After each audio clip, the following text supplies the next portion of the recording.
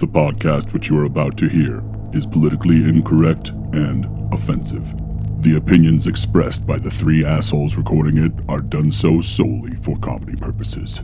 Listener discretion is advised. This is the Whiskey Reel. 4 and 3 and 2 and 1. No reason, no conscience, no understanding, and even the most rudimentary sense of good or evil. If what you say is true, the Shaolin and the Wu-Tang could be dangerous. Your mother sucks big fucking elephant dicks. You got that? Come on now, dog. You know I give you the mad, fat, superfly, stupid, dope, dumbass, retarded bomb shit props. Take a big step back and literally fuck your own face! Dude, fuck, man. Happy Friday, y'all. Let's get down to beeswax. Dude, last time I saw you and your beautiful bride, who we lovingly call Knuckles for damn good reason. And she actually I thought it was crossing the streams because Knuckles was introduced to Rex, and I thought a wormhole would open up. It didn't. It didn't.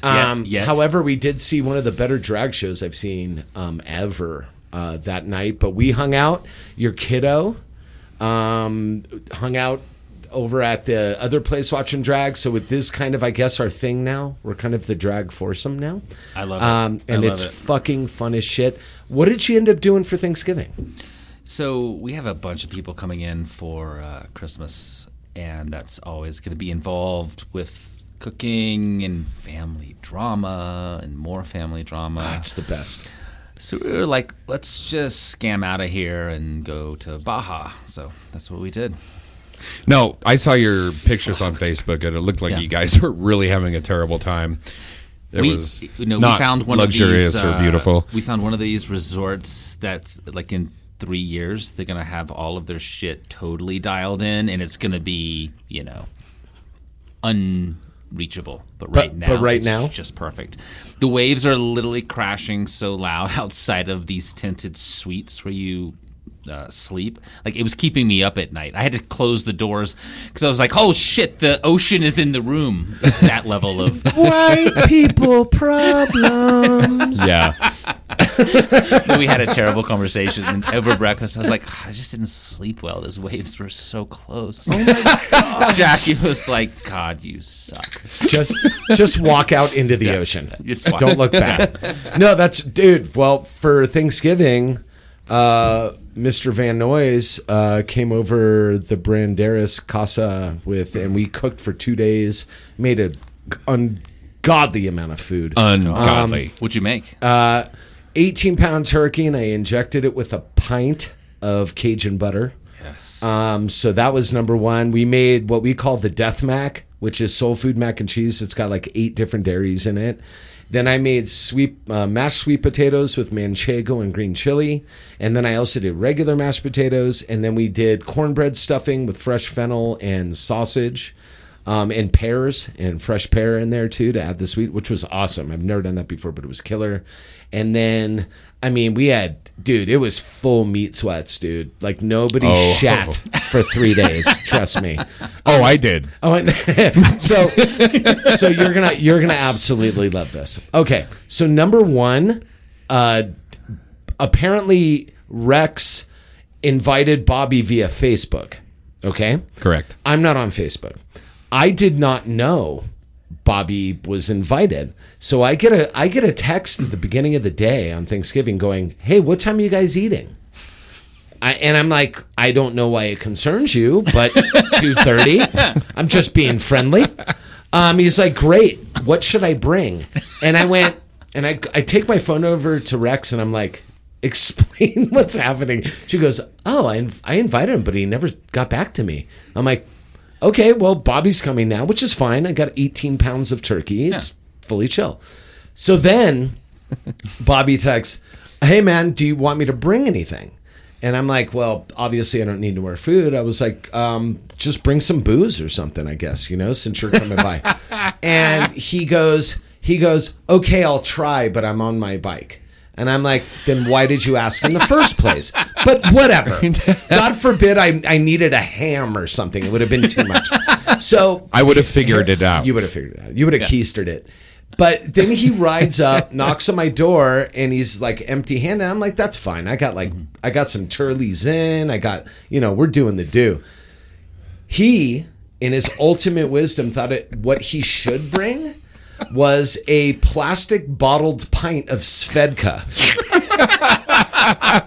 Okay. You're welcome. So I've got $200 worth of food. I've got $150 worth of wine. I've got Bobby, who I didn't know was showing up, and his contribution was a pint of Svedka. Was it half full? No, that would have been almost better. So let's fast forward a couple hours later. We're all food combed out. We're like laid out. We're just like full meat sweats, just miserable from dying eating, because everything had starch. Everything. Meat sweats are real. That's a real thing. That's a condition. Especially when they're injected with a pint of butter. Yeah. Literally a pint of butter, melted butter. It was awesome. Melted. So, yeah. Sorry. Well, I'm just saying. And it was Cajun spiced. It was dope. Have you ever tried to inject chilled butter? Only after the second date. It's a bitch. Yeah. And so the topper of this, Bobby, everybody's ready to say their goodbyes.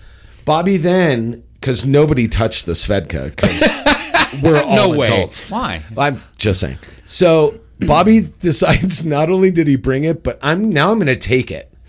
So he puts it back in his pocket, gets on his bike, and leaves. That was the Bobby Noyes Thanksgiving. By the way, that is a baller move. Okay, there's a follow-on addendum to this whole fucking situation. I'm standing in the kitchen with Mikey Walnuts, who is cleaning, which, by the way, in a year and a half of living with him, never seen it. Just cleaning everything that he could clean. I walk into the kitchen. I'm like, yeah, I'm getting ready to go. And he's like, don't forget your fucking Svedka.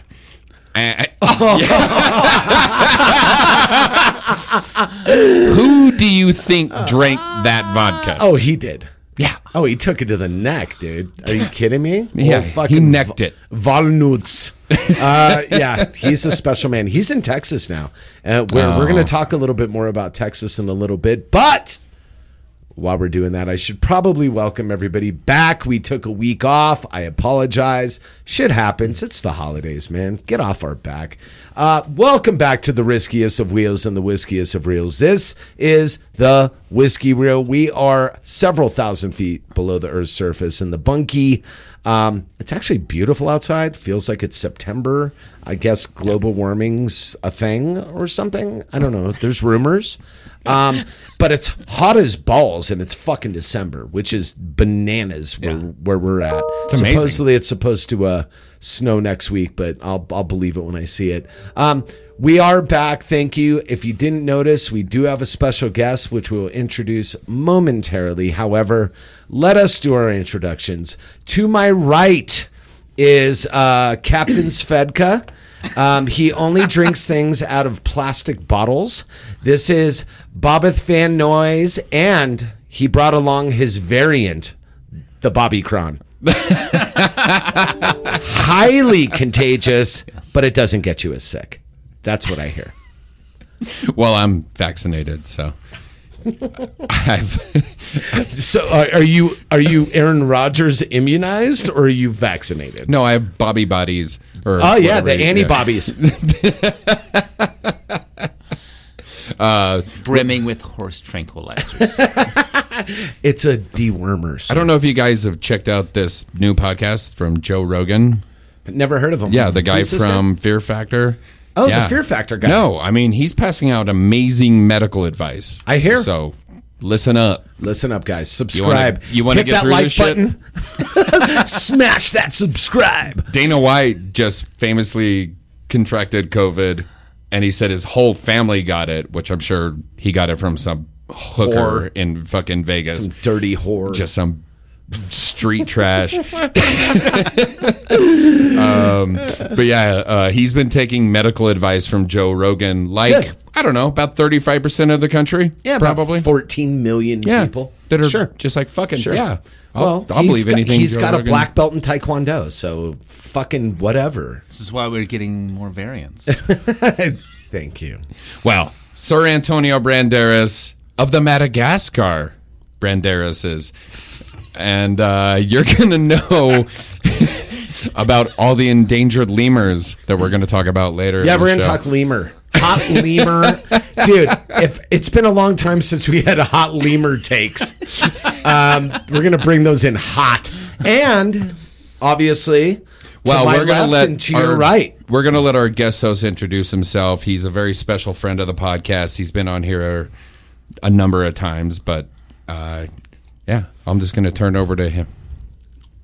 That's you. That's Yeah, me. yeah. That's me. You've done this I'm before, Blake, right? I'm Blake Crouch. What do you do? I live in Durango.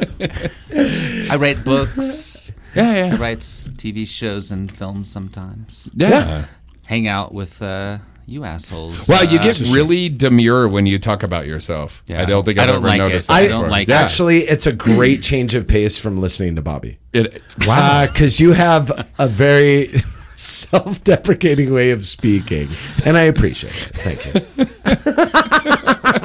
This Blake Crouch, everybody knows fucking Blake Crouch. Yeah. Right? And if you don't know, you should.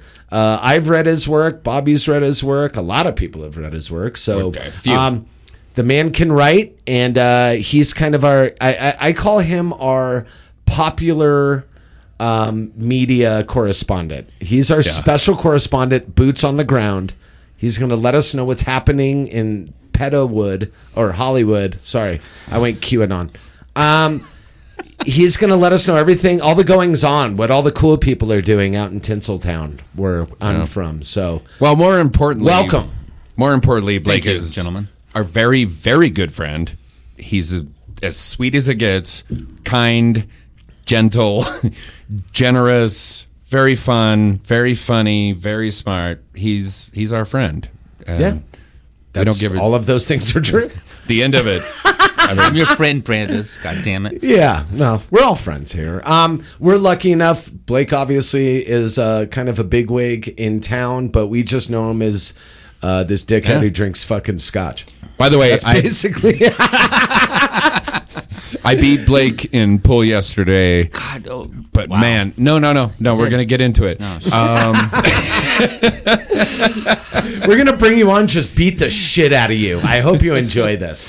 Honestly, though, it was a situation where he kept beating me, and I was like, 9 out of 17.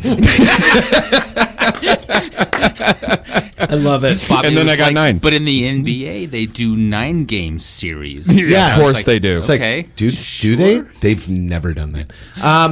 It's brutal. No, that's fine. Welcome. We're all back. We thought it'd be a great idea to do a special episode. You guys were off for a week. You got nothing for a week, and you liked it. Hopefully, everybody ate some turkey or whatever the equivalent of that is to a vegan. Good luck. Sure, it was horrible. But I'm glad we're back. It's beautiful outside. Christmas is in a few weeks. And Blake, you brought a very, very, very special bourbon, and I enjoy it quite a bit. What's popping with this shit? What are we drinking, my friend? We are drinking the first authorized or legal bourbon that was made in the in the state of Texas. Yeah, back. It's got great parts. Yeah, sure. One. It's called Garrison Brothers Single Barrel, coming in at 94 proof, 47%. I had this for the first time, I want to say about 5 years ago. It's still a fledgling brewery. These guys went to, I think, college or high school with my literary agent, and they were just massive bourbon fans. And they apparently went through some midlife crisis and were like, fuck all of this, let's go make bourbon. Went to Kentucky, drank all the bourbon there, like just filtered all of it in, and went down to the Austin Hill Country and said, let's try this out. What do you guys think? You're more bourbon drinkers than I am. As you said, I mean, you're a whiskey lean guy. Scotch. You're just not a bourbon guy, right? True.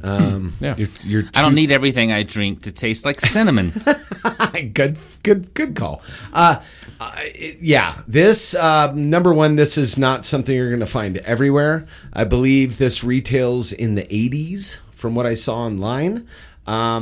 Bobby, why don't you go down what you're tasting? We can go down a little bit on the rabbit hole of who these guys are. Like Blake mentioned, they're the first quote-unquote legal distillers in Texas of whiskey, which is cool. It's kind of a cool little moniker and a kind of thing to throw around.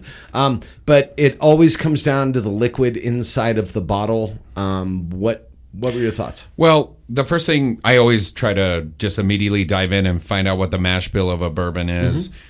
What are we dealing with? We know from bourbon history you have to have 51% corn. These guys took that to the next level. A little bit. And they're using 74% corn along with barley and wheat and kind of evenly displaced amongst the rest of it. So in your mind, this would read very, very sweet. But to me, it doesn't at all. It has a lovely amount of heat. And we've had so many hot whiskeys on this podcast. This has heat, but it is not overpowering. It doesn't kill your palate. It is not cloyingly sweet like a lot of corn whiskeys are. This is very balanced. I think you used the word elegant. It's an elegant. It was lovely. Lovely. Yeah, lovely. Lovely. Lovely. Yeah. Lovely. You sound like you're on NPR, Blake. But, ephemeral. No, I think this is something that's evolving the more I drink it. Maybe my palate's just dying, but yeah, I mean it's typical. We all know bourbons come out typically 80%. This is at 94, so it is elevated. I don't taste it. No. It's remarkably balanced. When you hear things like 74% corn, and by the way, it's all white corn because it's Texas.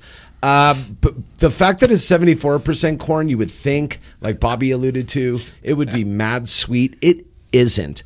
If you were to blind me on this and I had to kind of figure out what I was doing, I would probably call the mash bill at about 55 to 60% corn. Yeah. With a lot more rye. I believe. What did you say? 11%? No rye. Zero. All barley, not rye, correct? Barley. Okay, so they're getting the spikes from the barley. The first thing that jumped out at me, we poured it. It's a beautiful bottle. It's wonderfully packaged. It's got this silver band around it, hand-dipped gray wax on the top. It's a pretty bottle. It's got that stupid Lone Star.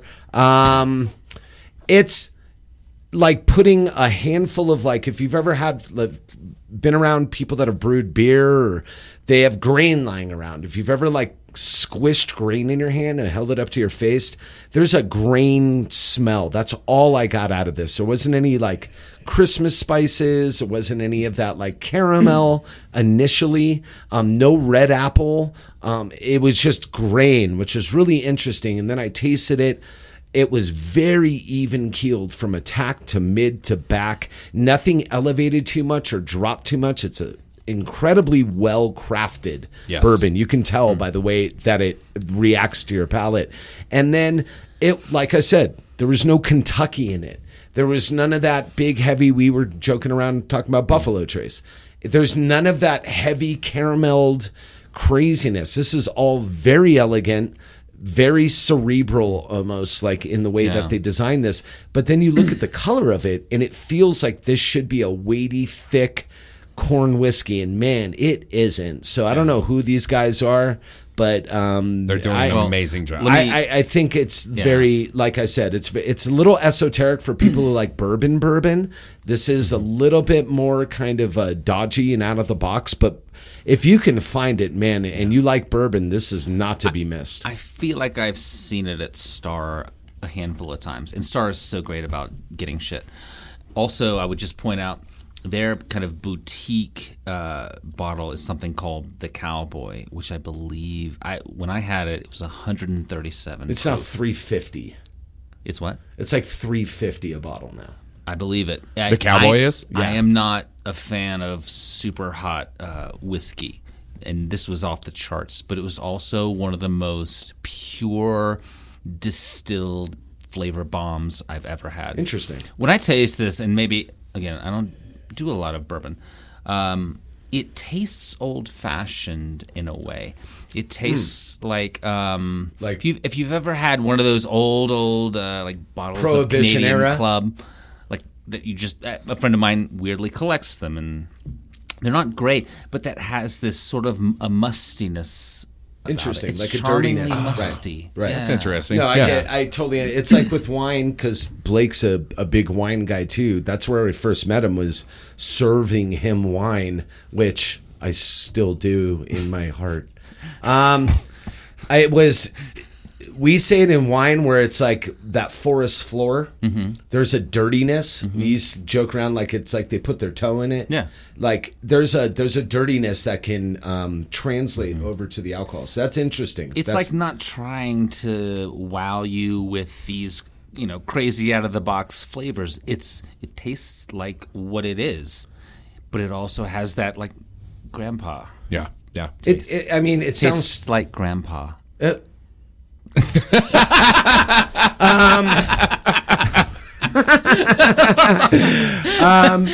Nothing quite tastes like grandpa. I found myself just from momentarily experience, speechless. Just from experience, nothing quite tastes like grandpa. No, it's funny because if somebody were to tell me this was an American whiskey, I'd buy it. Yeah. This is a lot less bourbon and a lot more whiskey. Yes. If that makes sense. Don't expect a lot of breakfast spices or any of that nonsense, or cinnamon like we were joking around about. This is only 3 years in oak, but apparently it's held in a temperature that can exceed 130 degrees where they're at. Yeah. What happens when wood gets hot like that, it expresses flavors like tenfold. So this would be in a cooler climate what it would take 12 years to do what this took in 3 because of the heat expresses. Yeah. Now I can almost guarantee you the angel share on these bottles must be bananas. Yeah. They must be losing 20% of their barrels if it's that hot. Just turn them over. Yeah, I've actually I went to this distillery 3 years ago. It's beautiful. It's set in the hill country about, like a 50-minute drive from Austin. And they actually they let people, at least at this point in time, they let people, like customers, just volunteer and help do the wax dipping as dope. they're drinking whiskey, which thought to me like OSHA violations, but I was like, I'm sure it'll be fine. Ain't no OSHA in Texas, boy. Yeah. It's a hot but a truly beautiful, almost pastoral setting that you would not imagine. That dude, I'm very impressed. I shit on Texas because they're Texas. Deserves to be shit on. Totally. Especially their shitty football team. I shit on them a lot, but I will say this is a special bottling of whiskey. Really is. No doubt about it. And I compared it to Four Roses single barrel only because it reads, like I said, a lot more cerebral. That's kind of where I put that category. So good shit. If you got $85 burning a hole in your pocket, go find it. It's worth your time for sure. Absolutely. Yeah, man, for sure. So Blake, what brings you to us this week? We feel a little honored and elevated this week because we're talking to somebody that's smart because Sean's not here. But we try to only bring in very, very damaged dumb people because it makes us look so good. You didn't bring in a double cheeseburger. That's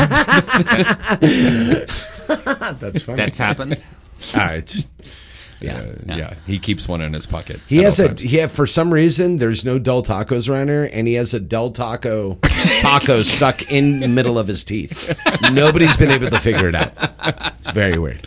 No. But no, yeah. What's going on? What's going on lately with you, Bubba? I don't know. I'm in a good place for the first time in a long time. Really? Yeah. This book I've been working on has just, because of a lot of things like this, mainly COVID and just the state of the world, it's just made it hard to really focus. I've found. I'm sure I'm not the only person who works in a creative industry who's felt that. So yeah, this book was just beating my ass for, God. I mean, I started writing it about a year after Recursion came out, and I wrote like 70,000 words, and they were there was some good stuff, but it was mostly dog shit. So I just set that aside. And in the fall of 2020, I took a new approach at the same idea. Got the first draft done by June, and there's a lot of good stuff there, but it was still not like really firing on all cylinders. And I mean, this is frustrating. I mean, when you're a writer and everything you do, all the people you support, all your self-worth is tied up in, like, are you doing your job like anyone else? Like when you're a mechanic. Like if one day you're like, I don't know how to fix a fucking whatever they do. I'm sure you would like melt down about that, and I feel the same. And I felt the same way. I was like, "What am I doing here? Why is this thing? Why is this such a difficult thing to wrestle to the ground?" What's interesting about what you said, and I want to hear more about this. This is a bit, and you might have just answered a question that I've had over the last year and a half, which is to people to laymen that aren't like struggle through the creative process, whether it's music or art or literature or whatever the case may be. You would think with COVID, you got all the time in the world now, brother. Yeah. Like, so we were waiting around for albums to drop from people and things to happen, but you don't realize when your entire out of the box world is shook up, there's nothing to bring into the box with you to create. 100%. So you don't have the same stimulation, you don't have the same engagement with people, places, and things. Yeah. So, but if you ask somebody who's like, again, that one mechanic that can't fix that thing, whatever they mechanize, manifold. I don't know. Believe it's called a manifold. Flux capacitor. It's a flux capacitor. So, yeah. You ask somebody like that, like, it's like, well, shit, man, you got all the time in the fucking world to do it. So fucking pump it out, Bubba.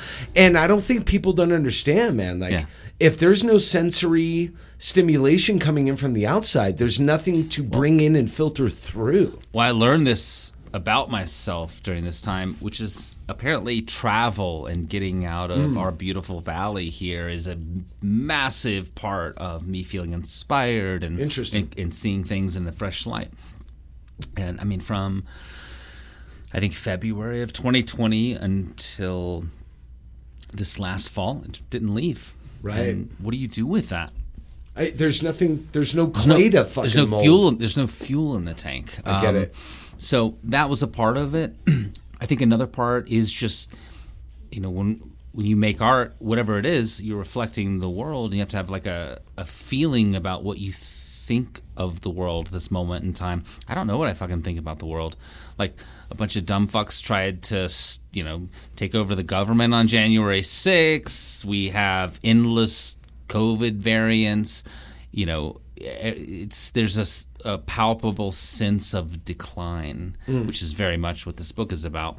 And I think I'm trying to do something that is inherently very, very raw, and on a personal level, on a global level, and it was a beast. Can I ask you for a brief kind of synopsis on the subject matter of the book? I don't know anything about it. Yeah, the book is called Upgrade. The main character it's set in the near future, and the main character is an agent with this fictitious government agency called the GPA, which stands for the Gene Protection Agency. And in this world, you guys know what CRISPR is, gene editing and all that? So something happened that spun all of that deeply out of control, and a lot of people died. So there's been a real backlash, and it's highly regulated and policed and enforced. And he gets exposed to something very early on that begins to change him at a molecular level, to the point where he begins to become something that is more than human. But it's not just about gene editing; it's also just about the state of the world. And like, I think the question at the center of it is: so we know that things aren't going great on Earth. Like, what is it, December 3rd, and 60 degrees outside, and the La Platas are fucking bare as I've ever seen them at this point in time. Why aren't we doing things about it? Why? No. Why are we okay with that? And like, a lot of people make a bunch of noise about they're not okay with it, but you have this what was it, the G20 whatever summit. It was something that happened just last month in England, and everyone flew like 25,000 private jets to go talk about how to save the climate. Yeah. Fuck you. Yeah. Why do we do that? Yeah. That's what this book's about. Interesting. I mean, yeah, Bobby, go ahead. Sorry. So when you have that, obviously there was a moment or several moments in the writing of this book where you feel like, oh, I cracked it. Mm-hmm. I cracked it. I got it. What does that feel like? Like coming from someone that's never done anything creatively. No. What does that feel like? Yeah. No, I mean, it's one of the weirdest things. I actually got emotional because I was like, oh, thank God. Well, and this happened not long ago. I mean, I would say this happened 2 weeks ago. So I finally felt like, and the other important people in my life were like, no, okay, whatever you've been trying to, whatever wall you've been trying to run through, you just ran through it. Now, I mean, I used to, by no means on the level Blake did, but just writing music. There are those moments where you're in the grocery store and something comes to you and it's an epiphany. It's a light that you get and you feel blessed to have that shit. Mm. But there's also those moments of creativity when you're relieved. When you're confronted with a problem, you can't crack it, it comes to you, and it's almost like you're not excited. You're genuinely relieved and just thankful you don't have to feel like that anymore. No, 100. No, that's exactly how I feel. It's like, oh, great, I can still write. That's awesome. Yeah. Well, because between every book, between every song, between every painting, you forgot how to do what you do. I bet it was it's the reclamation of this art. Yeah. I bet it was like Jim Harbaugh beating Ohio State. I bet he wasn't excited about it. No. I bet he was fucking relieved. No, there's no champagne popping. It's you in a dark room going, no, it's that. It's fuck yeah. Throwing that monkey out the window. Amen. It's that first. Don't be racist. It's that first. Yeah. Wow. Yeah. It's that sense of sheer relief. And that makes sense. I mean, that's okay. This is your life's blood. Mm-hmm. This is, I mean, it's kind of cute to say that you're an artist, but this is literally like what people don't understand about artists of all genres. When you get to a certain level, you're basically the nucleus of a huge cell that needs to operate. And if that cell's not getting fed, the cell dies. That's right. And you got agents and people and family. You got beautiful kids and you got all this stuff that you need to do. The inability to be able to produce your art has much bigger ripples in the pond than just you not being cool enough to write a book. Oh, it's the pressure. The of ripples go out infinitely. Exactly. So it is not just, it's a relief, a happiness, a joy. I've still got like 2 weeks probably left on it before it's truly into production. But the mountain, I'm on top of the mountain now, finally. Good for you, man. I think I was in your office, God, almost 2 years ago, under his desk. And you, well, we all know that I'm... Mind the balls, Bobby. Mind the balls. I remember you have this massive whiteboard in your office, and it was just like, in the center of it was CRISPR, and then it was just like... beautiful mind, zing, zing, zing, zing, like just going out into all these, and I'm staring at it, and I'm like, oh, I would think that I would know what Blake's next book is about, but I'm so stupid that there's like no way I can. It was like a Law and Order episode where it's just red string being strewn across the fucking. It was, that's fucking awesome. Just like, he was like, yeah, that's my new book, and I'm like, well, that's nonsense. Everything on that whiteboard is nonsense. You suck. This place sucks. I'm leaving. And then you poured me a Fernet Branca, and we were done. I really felt that judgment, Bobby, and I wasn't able to write for 6 months after. Oh my God! Wait, you did we shut Blake down? Did I spur you on? No, you shut him down, you motherfucker. It was your first fault. of all, Blake is my co-author. Let's just be honest. Let's be honest. Actually, Blake Crouch is my nom de plume. I've been doing all the writing for years. He looks better on camera than I do, so we give him all the accolades. That's fine. That's fine. No, that's awesome. I'm glad you able to, like I said, me on a minor creative level, just making music for a very long time. it's like a safe code you finally crack and you just rest your head against it and go. It is, because it's not like, oh, you do one great thing once and then you know how to do other great things. Each new project, whether it's a book or a movie or a TV show, it's not like a paint by numbers thing. Each one you have to figure out how to, tickle the you mean mind the balls. Mind the balls. Mind the balls. It's that's a great, just in life, mind the balls. Mind the balls. Just saying. You and I have known each other for quite a while, many years, and I'm sure I've told you this story before, but I was fixing your computer while you were a paralegal for McLaughlin. Yeah, for Mr. McLaughlin. Rest in peace, Mike. And I remember sitting and you telling me, actually, I'm a novelist. And I was like, oh, did I say it? That is so cute. That is so adorable. No, it's funny because like anybody who does anything creatively, it's like, well, I'm in a band. Yeah. Well, I act. Like people are like, that's really cool. So how do you make money? It's very easy to be dismissive in those situations, but then I have grown to know you over those years, and I was like, this is the hardest working human being. Like, you put out work, dude. Like, you are prolific. You have put out a lot of work, and it's mostly been good. And like, we'll circle back. We'll circle back. There's those couple. Was that a snake's first dig? Now, first of all, that's your finest work. Snake's verses. Blake wrote The Happening. I'm sorry, we're releasing it now.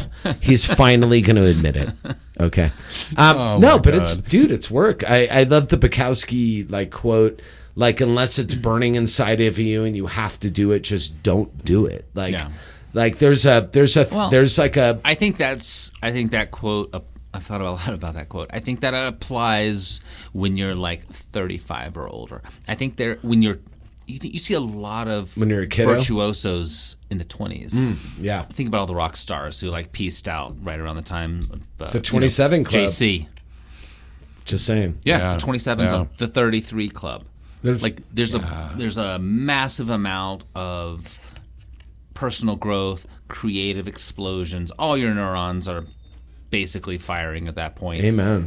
But do that shit after life kicks you in the balls about 8 times. Yeah. Squeeze the juice out of that grapefruit, Yeah, no, you're 100% right. You have the luxury, you're afforded the ability to be able to explore those creative boundaries when you're in your late 20s. The responsibilities are less, typically, not all the time. That's a big part of it, I think. But it's the same way why I won't do acid anymore.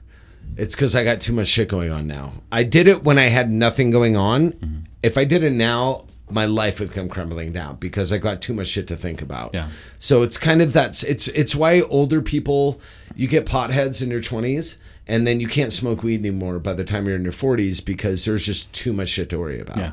It's kind of the same thing. So I think that's a luxury afforded to the youth. Yeah. Is that ability to be able to just kind of do that full artistic explosion. You're right. Around that age is kind of when you hit your weird peaky sort of thing. And you got to kind of push through that wall. And I also am surrounded by such amazing people who, like my editor and publisher, who give me the space. This book should have been out in 2022. I'm glad, or 2021. I'm glad it wasn't with all the shit going on. But to be afforded that space to actually figure this out and make it as great as it can possibly be, that is not something everyone gets. That's what I was going to ask you. Not everybody gets that. No. Affordability. No. Not everybody. It's going to be 3 years between recursion. Get this motherfucking in right now. You know what I mean? My editor asked me. He was like, "Hey, are we putting you through too much? Would you have been fine to just be God, hey, do you care? Let's just call it a day back at, where the draft was in August." I was like, no, because I have published things. I was, when you met me, I was publishing. Yeah, for sure. Where was I? I was still working for a very good man, but still working for the man. Yep.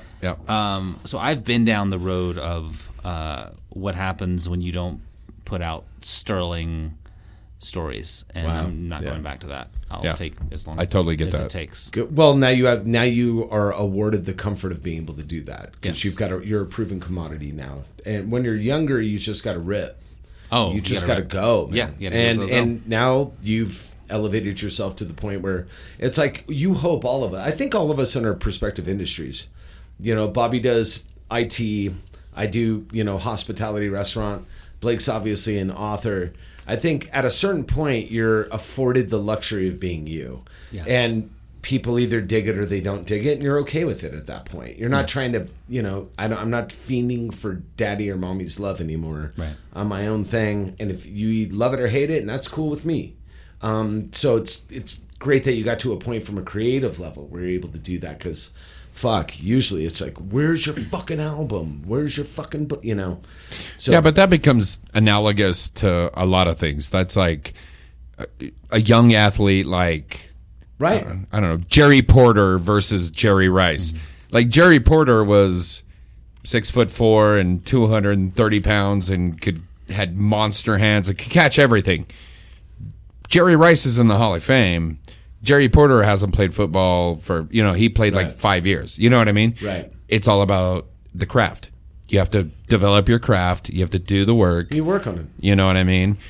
Comedians, very much the same fucking thing.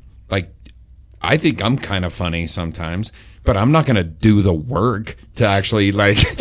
What, where you put together 20 minutes and refine it? Yeah. And go, that's... fucking work, man. You know what I'm going to do? I'm going to go on the road and figure out my fucking tight 30. No, I'm never going to do that. I'm a relatively talented guy, but like it really comes down to that combination of like, obviously you have to have like a God-given talent for something, but you have to be able to do the fucking work. I mean, I've literally had other authors in this town that we're all friends with. Like, why the fuck is everybody falling over themselves over Blake Crouch? And I'm like, because he fucking turns out a book every 2 years. You know what I mean? Like, he's fucking prolific. I wake up at 2 o'clock in the morning and I don't... Yeah. And I'm like, God, this book is not working. What the fuck? Like, you have to give that level of a shit. But that... It can't... Like, if I don't honestly know what would happen to me if I wasn't doing this. I really don't. I don't know how to do anything else. You'd be a server for me. Let's be honest. Probably. You'd be hucking wine at people. That's exactly what you'd be doing. I'd be steal. I know. But Life of crime. Crime. It's this or Life of Crime. No, Jackie and I have already had the discussion. Oh yeah. This all goes. If thing goes, if this goes hits up. It's Life of Crime. We're going Bonnie and Clyde. I think if Mickey and Mallory, I don't want to hurt people. I just Mickey and Mallory get paid. If Knuckles was running the show, we could definitely pull off a fucking heist. Oh, are you kidding? Like, we could be Ocean's 4, no doubt about it. I think we could Ocean's off. The shit out of it. Without her, we would be in jail before the whole thing. Do you hear me? Do you hear me, Bank of Colorado? No. Get ready, Sky Ute Casino. Dude, don't go after the indigenous people, you cunt. Jesus Christ, we've already stole from them enough. I could see Knuckles just be like, why did you guys try to shove Bobby through the air vent? He's fucking 6'3", 240. I don't know if you noticed, but Bobby's not a tiny Chinese gymnast. No. He's not. Big. I need He's to a tell you giant guys, man. before we move on to the next thing, that you guys are both in the new book. Well. Whoa. That's a revelation. What the fuck? Yeah. Not by name, by character, obviously. No. By name.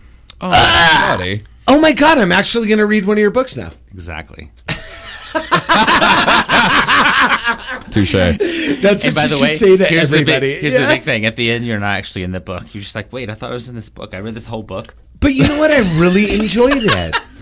It was such a teaching experience for me. You actually are in the book. Unless, your name has to clear all the... Sure. So no, that's fine. I know your lawyer has... The email's literally in my fucking queue right now, isn't it? As you said that. Yeah. I know the way you work, sir. Well, I know I had the very rare opportunity, and this is just silly, but like to provide you with some like tech jargon you wanted. You did. Yeah. So I felt very honored. What a key exchange is. Yeah. Yeah. Exactly. Yeah. Noah's cool. Did I tell you? Okay, so it's another reason I enjoy this man's company. It's because he's very involved in local politics. Yes. He had a candidate that he did kind of a fundraiser for, kind of a party for Barbara McLaughlin. You mentioned McLaughlin as the last name. Mike was a senator and passed away, unfortunately. His wife is running for office and she's a lifer. But Barbara McLaughlin. And I went over to Blake and Jackie's house. I brought Rex. I brought another friend of mine who's indigenous because he was very interested in like who this person is and what's going on. And I'll tell you what, man, outside of Jackie just slaying the food. The koji. Slaying. Crazy. Made me a little upset. Slaying the food. And obviously had some great wine and some of Durango's kind of elite, kind of lefty money there, which is what the job is. That was a really, really cool event. And I'm fucking so like stoked and in a weird way proud, but just stoked that you're using your ability and like what you've done for yourself in your life to like propagate that's an important thing, that you can wrap yourself up and get a kilo of coke and some hookers and just bury yourself away and release a fucking book every few years. Do you mean like tonight? Or like I can multitask. Whatever. J.D. Salinger. You could do that, or you can do what you're doing, which is trying to use your influence, which sounds really gross, to try to move the needle forward. And I was stoked to be able to go there and like hang out with those people and to ask questions and to have her be very earnest, which I already knew because I've met her, but it was so cool to bring like Rex and Swerves with me to be able to like get excited about it too. It was a big deal. Like that early. I mean, she's got a hard campaign because the redistricting, the Colorado, redistricting is like a nightmare. This is every state. By the way. We're getting fucked. Yeah, fucked. Yeah, I say we as the left. Yeah. I mean, we are, but it's actually America. Like, we just need to come to terms, like, that was a cool experiment. What happens after? That's the conversation we should be having. But that's neither here or there. That's what I feel about capitalism. We talked about that a few episodes ago. Like, it's been a cool 150-year experiment, and it works on a lot of levels, but it doesn't work on It's all about the level setting. Like, you got to regulate not letting things spin out of control. And so is it zero regulation? Is it like, that's the problem, is you have people that are like complete hands off. Bobby famously called himself a libertarian for many, many years. I go with laissez-faire. I know. This is how I would describe libertarianism, which is a beautiful idea. Have you ever been on a long road trip and you drive from one state and you literally cross the state line and it rattles your fucking shocks off? Yeah. Yeah, it's because they have less money and because they don't pay for roads. So if you want to have roads, Stuff like that. So at the end, what you're really saying is Texas should secede. Go with God, dude. Thank you. That's all I want to hear. That's all I want. That's your next book. Yeah. I would be the secession of Texas. I would be bummed out if Torchy's tacos were no longer available. Texas. All right. It's hard. Like Texas, that would be a very hard place to live right now because there's a lot of amazing people who live there. Yes. Who are fighting for all the things that we care about in Austin, Dude, half of those people that are in Austin are mostly Austin. Mostly Austin. Half of those people are. I think I heard there's two. What did I hear? The last thing about a few days ago. There's 750 people a day moving to Austin. Yeah. Just that whatever that county is, and a lot of them are from California. It's the same thing that happened to here. It's like there's a lot of Cali fools here because they want to bounce. But Austin's going to be, it's going to be diet Los Angeles in another couple of years, like for real. Yeah. But I mean, they hate it. It's driving up prices, gentrification, etc., etc. But well, I hate to interrupt you, Noam Chomsky, but we have to pay the Dome Chomsky. But we have to pay some bills. Oh fuck. Yeah. I know. We have a really, really special sponsor this week. So as soon as we come back, we'll talk about it. In 1979, a modern take on terror was unleashed on an unsuspecting populace, and nothing has been the same.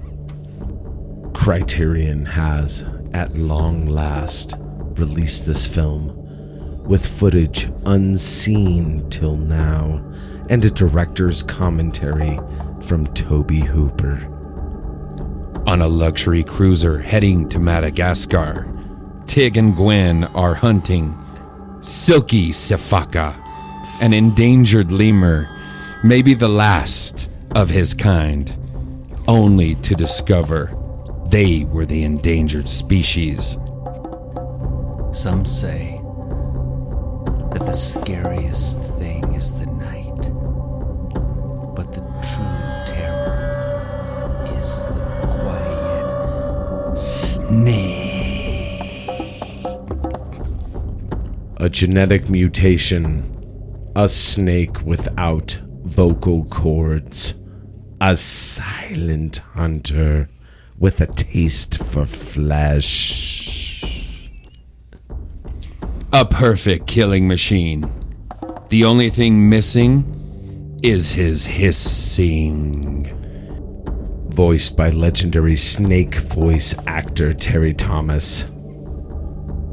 Horror has never been so quiet and hungry.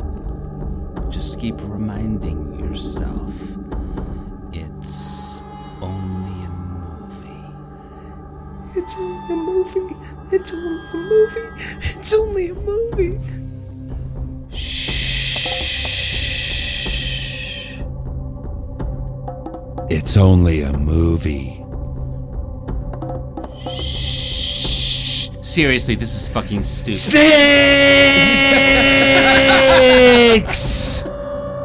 The 1979 classic, A Quiet Snake, by Toby Hooper.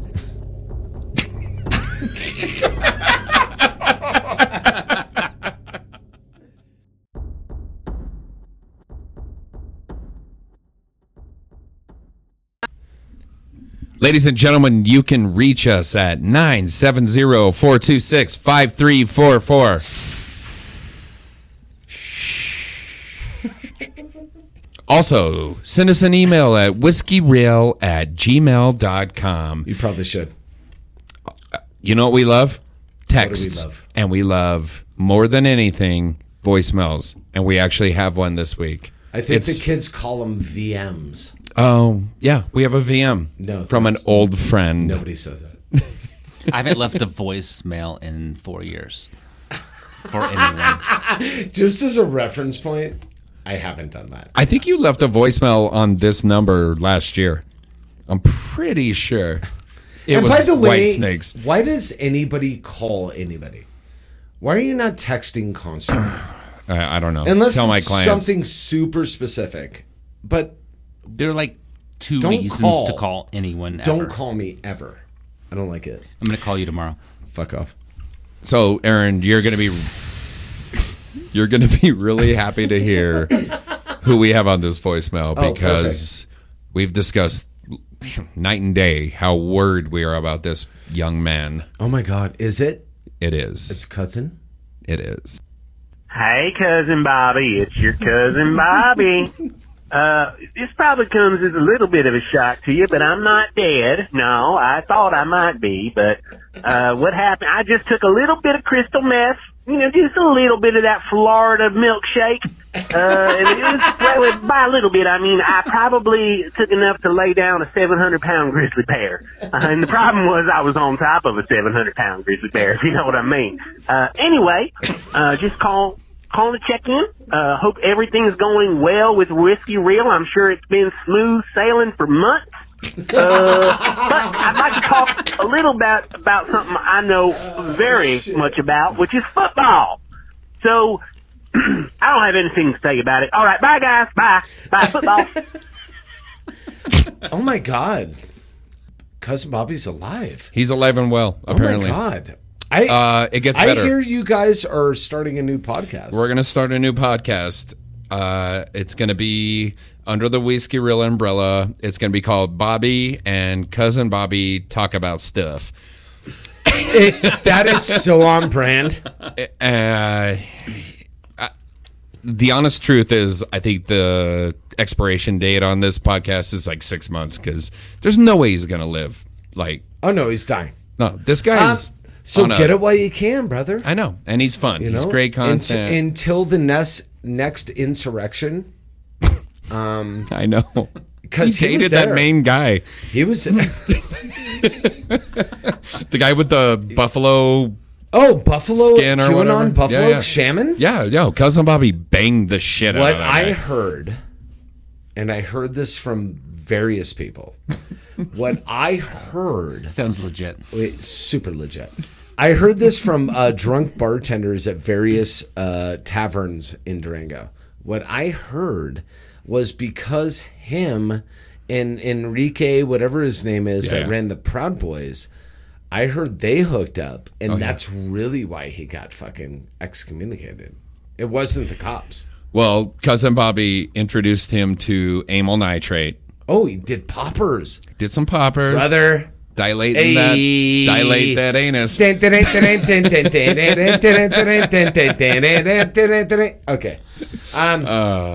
Open the cork. Hey, guys. Wait.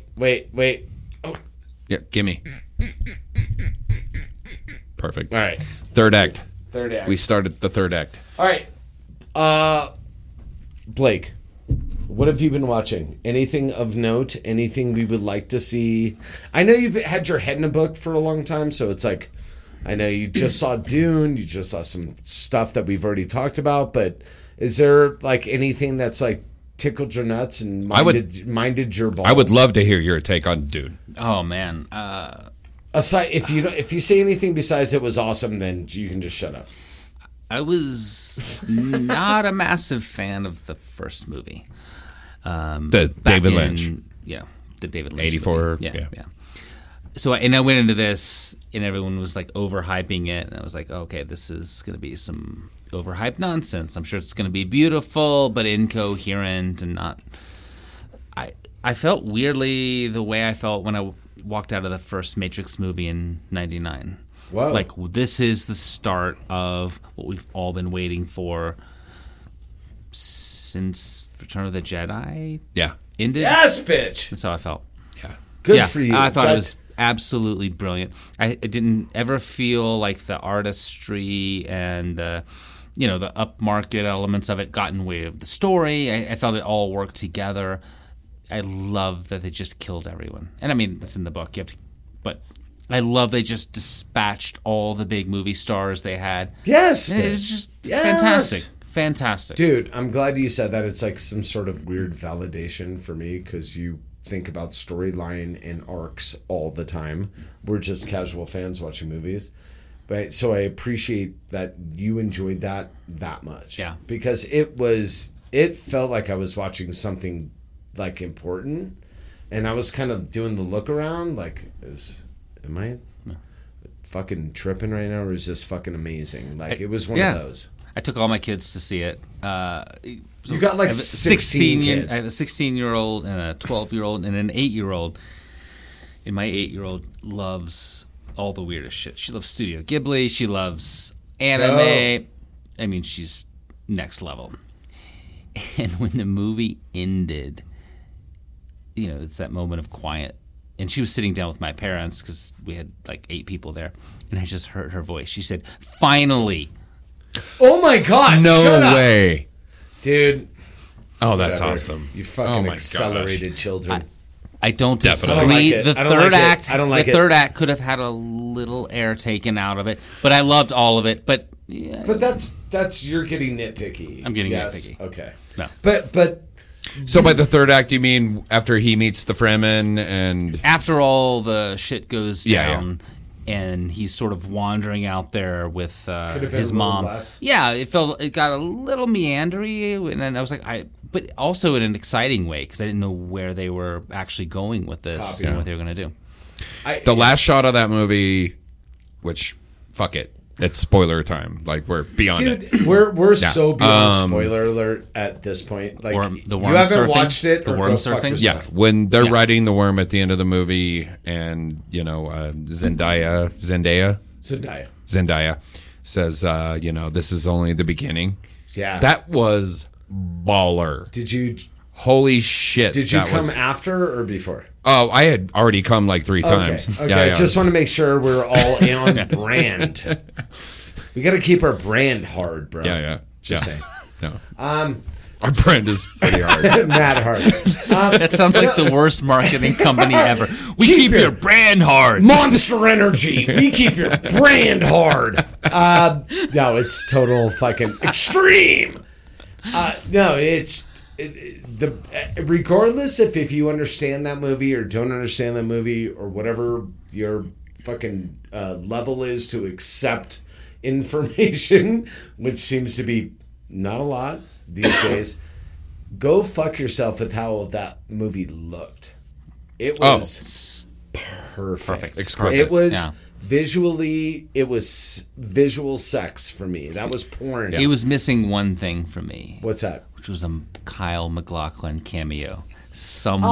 Oh, that would have there. been bitching, right? That would have been pretty cool. That would have been like bitchin'. if whoever was surfing the worm at the end would have been Kyle MacLachlan. I would have even accepted one of those weird What J.J. about- Abrams Star Wars push-ins if it was Kyle MacLachlan. Kyle MacLachlan's in the fucking worm's mouth and dressed he's already as been Agent eaten? Cooper. Go fuck yourself, dude. Stop it. I don't like how he goes down multiple rabbit holes. It's very disconcerting. I'm okay with it. I'm too dumb to understand. I can't follow. And Can I go the other way? Go the other way, Bobby. I watched the new James Bond, I did which too. is Daniel Craig's final James Bond. Boy, And was it. dog shit. Spoiler alert. I hated that movie. And I I haven't seen it. love Why? James Bond films. Why? I grew up with James Bond. That You was like, the most. You like bitch smacking dudes. No, that was the most inarticulate, like under-directed, Interesting. fucking. Why do you say just so? pile of pablum that I've fucking seen It's in really years, dude. aggressive. And it has Like- really, really strong reviews. And I'm like, I don't know what the fuck people were watching with that movie because it's beyond boring. Like whatever the next existential level of boredom is, He's so bad. that's what I reached watching that fucking movie. You're a Bond It's guy, right? bad. You're a Bond guy, right? Yeah, We so- grew up watching fucking Connery. We grew up watching fucking I liked The Living Roger Daylights. Moore. Fight me. Right. I like The Living Daylights. Roger Moore, Pierce Brosnan. That's Timothy Dalton. Timothy Dalton. That was a What good do you have, movie. like 2? Old Dalton era, dude. Yeah. It's fine. It's tropey bullshit. You know what you're getting into. And I told Rex, this is the indicator for you. Rex has never watched a Bond movie. This was the first Bond movie she's ever watched. So what I told her was the tropes. I was like, there's going to be the big scene before the credits, and then the big tunnel shot, and then it's going to go here, and then it's going to go there and go there. And I would agree with you saying it's definitely better than like Quantum of Solace, which was a steaming pile pretty of dog low shit. bar. I'm just saying though, I think they did his character. It was almost like it was like almost an homage to Daniel Craig rather than Bond. No, it was a love letter to Daniel shirt Craig. Off. He went shirt off. Yeah. He was like, I'm 60 and still fucking got 27 abs. I know. Let's go. And then they killed him in a very kind of respectful way. Where Oh, he wait, James saved Bond died? everybody. He dies? Spoiler alert. Spoiler alert. I mean, okay. Fuck off. First If of you all, haven't seen James it, Bond shut is your mouth. clearly You'll still immune watch to it. explosions. Shut up. He supposedly got blown James up. Bond never fucking escaped an explosion. He got Even blown on a up single island. Dude, he got blown up 3 times in this fucking movie before the last explosion fucking actually got him. The actual story generation happened as he got exploded. That was the beginning of the story generation. Yeah, he got at exploded in the Vespa's beginning. grave. Yes, Which I'd like. By the way, great scene. I like great the scene. way. Look, I understand why you're upset. I don't think it's as bad as you think it is. I'm just saying I don't. You're right. It's worse. It's worse. No, my brother and dad hated it. My dad likes everything. Did you liked it? I haven't seen it. It's bad. My dad. Oh, and we just completely fucked her. It. It's fine. I like. You're gonna watch it anyway. It doesn't ruin anything. I'm not gonna watch it. Never gonna watch it. They're not gonna top Casino Royale and oh my Skyfall. gosh, that's not happening. Skyfall and Casino Royale. Dude, Skyfall was dope as a buzz. Yeah, Casino Royale has that weird transition bridge in the middle where he's just in love with Vespa for 30 minutes, and that part really wears on anytime you have and you're like, is she dead? Because that would be awesome. So we could get into the good shit again. Anytime you have Mads Mikkelsen should be in every movie ever made. How about that? Have you watched Hannibal? Listen, yes, I have. It's unbelievable. Unbelievable. Listen, the next movie you do, whatever that movie is, find a role. My dude. For Mads, bro. For Mads, not for the kids. Hashtag for Mads. Yeah, let's for Mads. Let's get a Kickstarter for Mads. Let's get him in every movie ever. You know what would be awesome? He's amazing. Is if Lars Van Trier doesn't direct him. That's awesome. That'd be because fuck that guy. Polar. I'm trying to get Lars to do the next Snakes First movie. Yeah. Oh my God. Is Lars doing Snakes for? Dude, it's going to be... Thinking about it. 4.5 hours Thinking long. about it, yeah. The script wasn't long enough. He was like, I don't direct scripts by the way, less than 500 pages. What I've heard is he wants to call it... But was super interested in the snakes. He wants to call it the Fornicate Snakes. And I don't like that. I don't love it. I don't love it. I don't love it. It's a 3.5 hour hiss. And I'm still wrapping my head around it. I got the treatment. I don't know.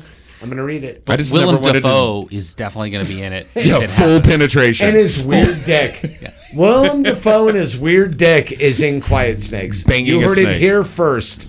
He's fucking an anaconda. He's doing it, dude. Dafoe Wakanda. Dafoe.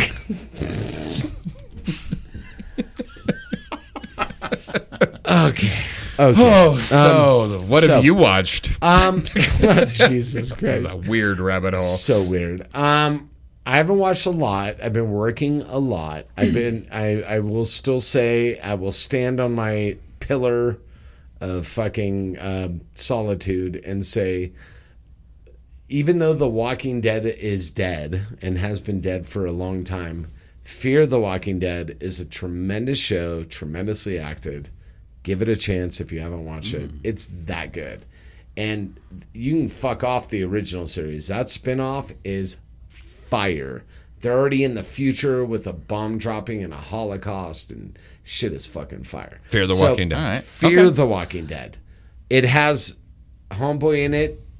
The what's his name? His name's Morgan on the show. But he was in the Lock, Stock, and Two Smoke. Yeah. I know who you're talking about. What I'm talking about. Yeah. He's in it. Everybody's in it.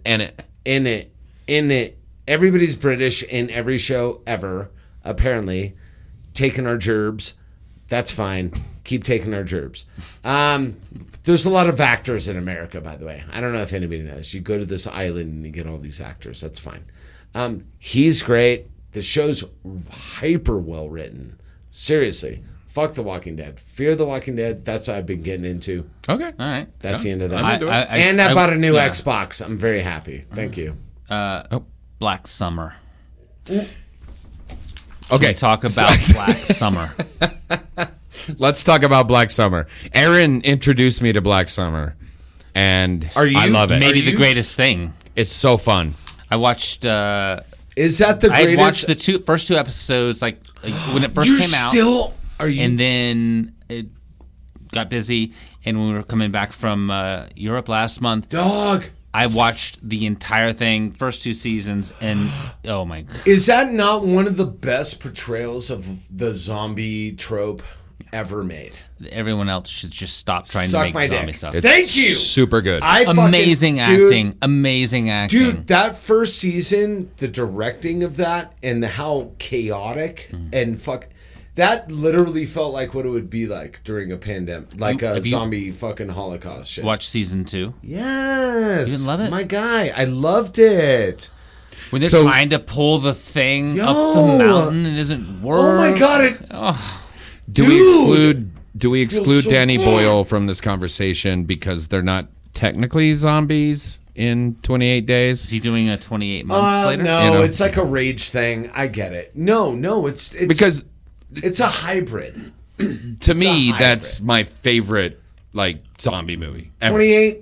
I'm not going to argue. But a lot of people like shit all over me and tell me I'm an idiot because it's no, you're not. Yeah. You're not. But this is closer, I think, to what Boyle was doing than anything else. I agree. I think that it's closer to what Boyle was doing than what Boyle was doing. Yeah. Like, this is a lot more like fair representation of what that would be like.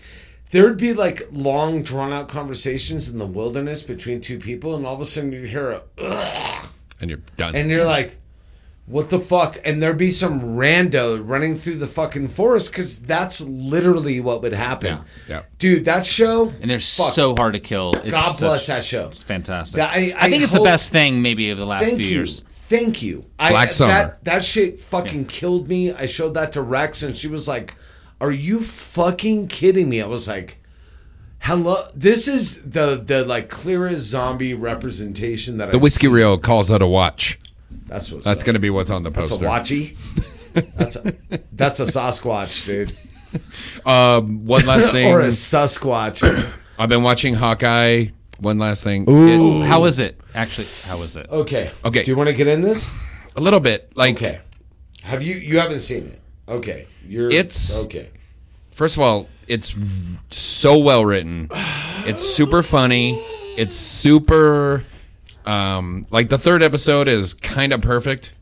Like it, yeah, it's really good, and nobody's watching it. How's the directing? I'm watching. How's the directing? Fine. The directing's it's fine.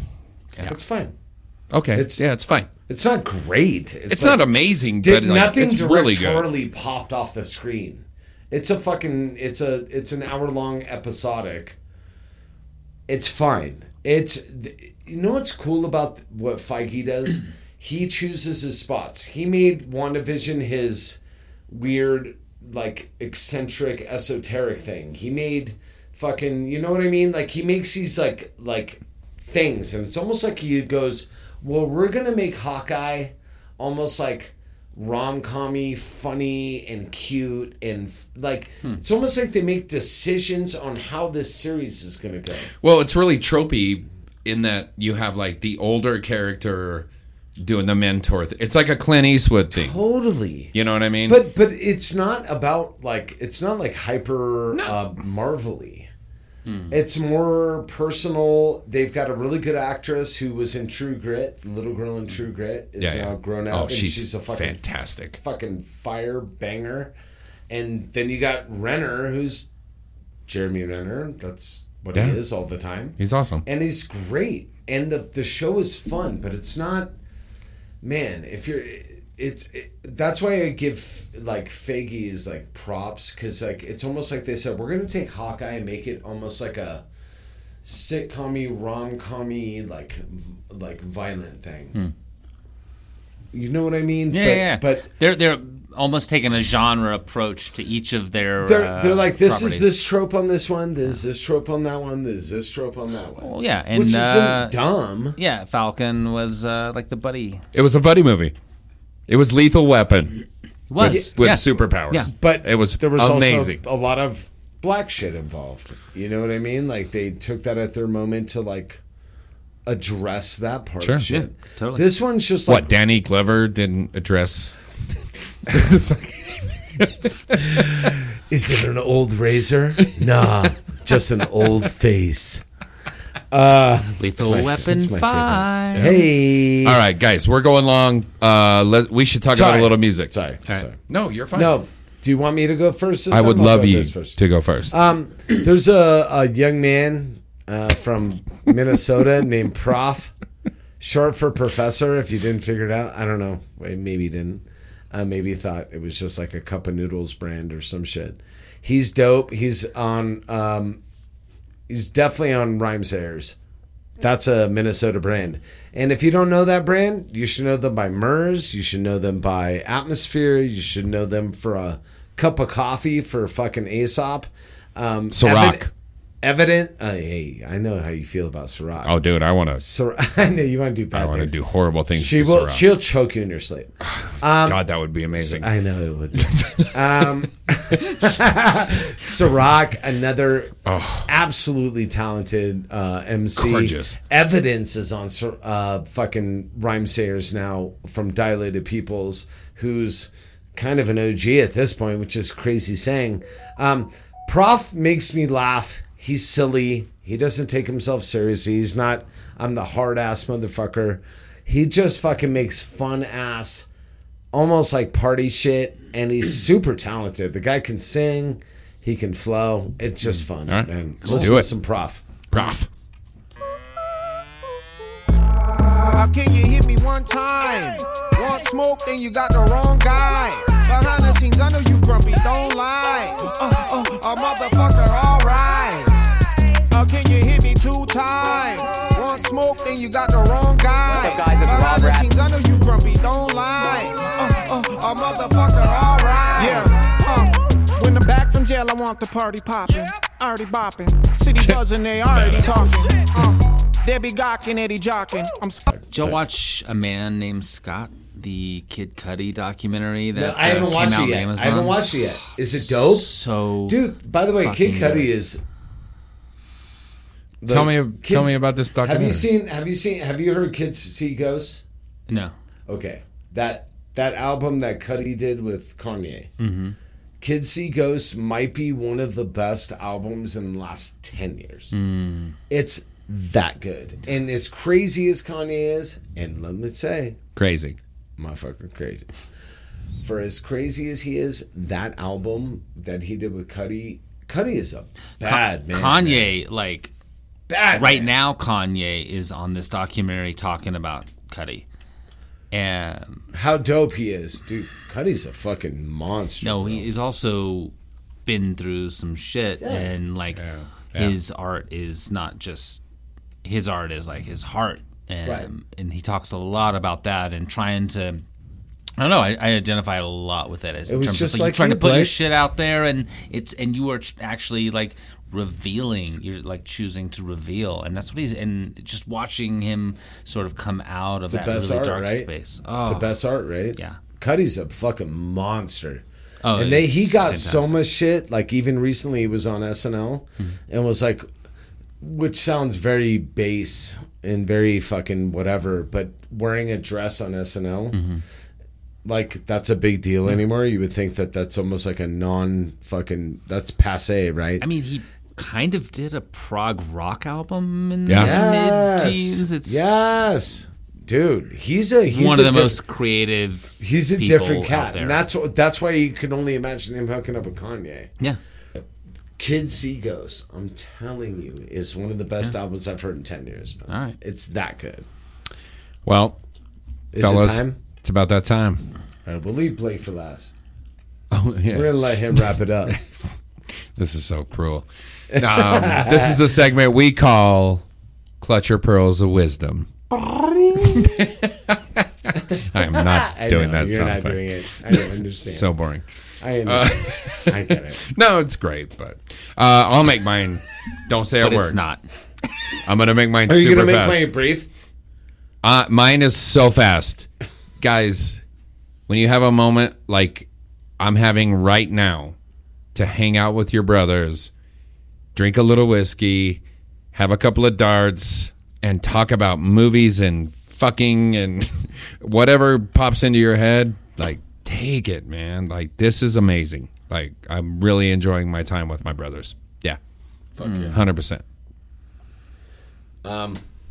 I had something different earlier, but Blake brought up something, waking up at 2 a.m. and thinking about shit. I wake up at 3:13 every morning. I don't know why. I couldn't tell you. It's probably ghosts. I don't know. But what I do know is do your best work and take advantage of it when you have the opportunity. Your body's telling you to do something. So when you get up, stop fighting it. Get up, do what you need to do. You already know what you need to do. Get up and do it. Answer those emails, do that work, grind that wood, do whatever you need to do.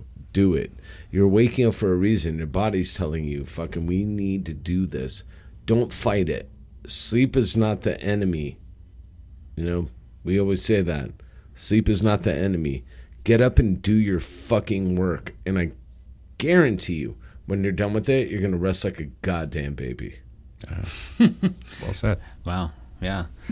I want to on the spot a little bit what Mr. Noyes said. It's super cool to get to be here and actually sort of unload and have a little creative therapy session about this shit I've been pushing and fighting uphill over the last couple of years with my boys. So thanks for having me.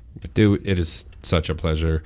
And we normally finish this on like some big giant fuck you punchline. But I'm just going to say thank you very much, man. We love you as a friend, and we appreciate our time no matter what we're doing, whether we're shooting pool, eating a burger, going to drag shows. You know what's awesome about Blake? He will never bring Svedka.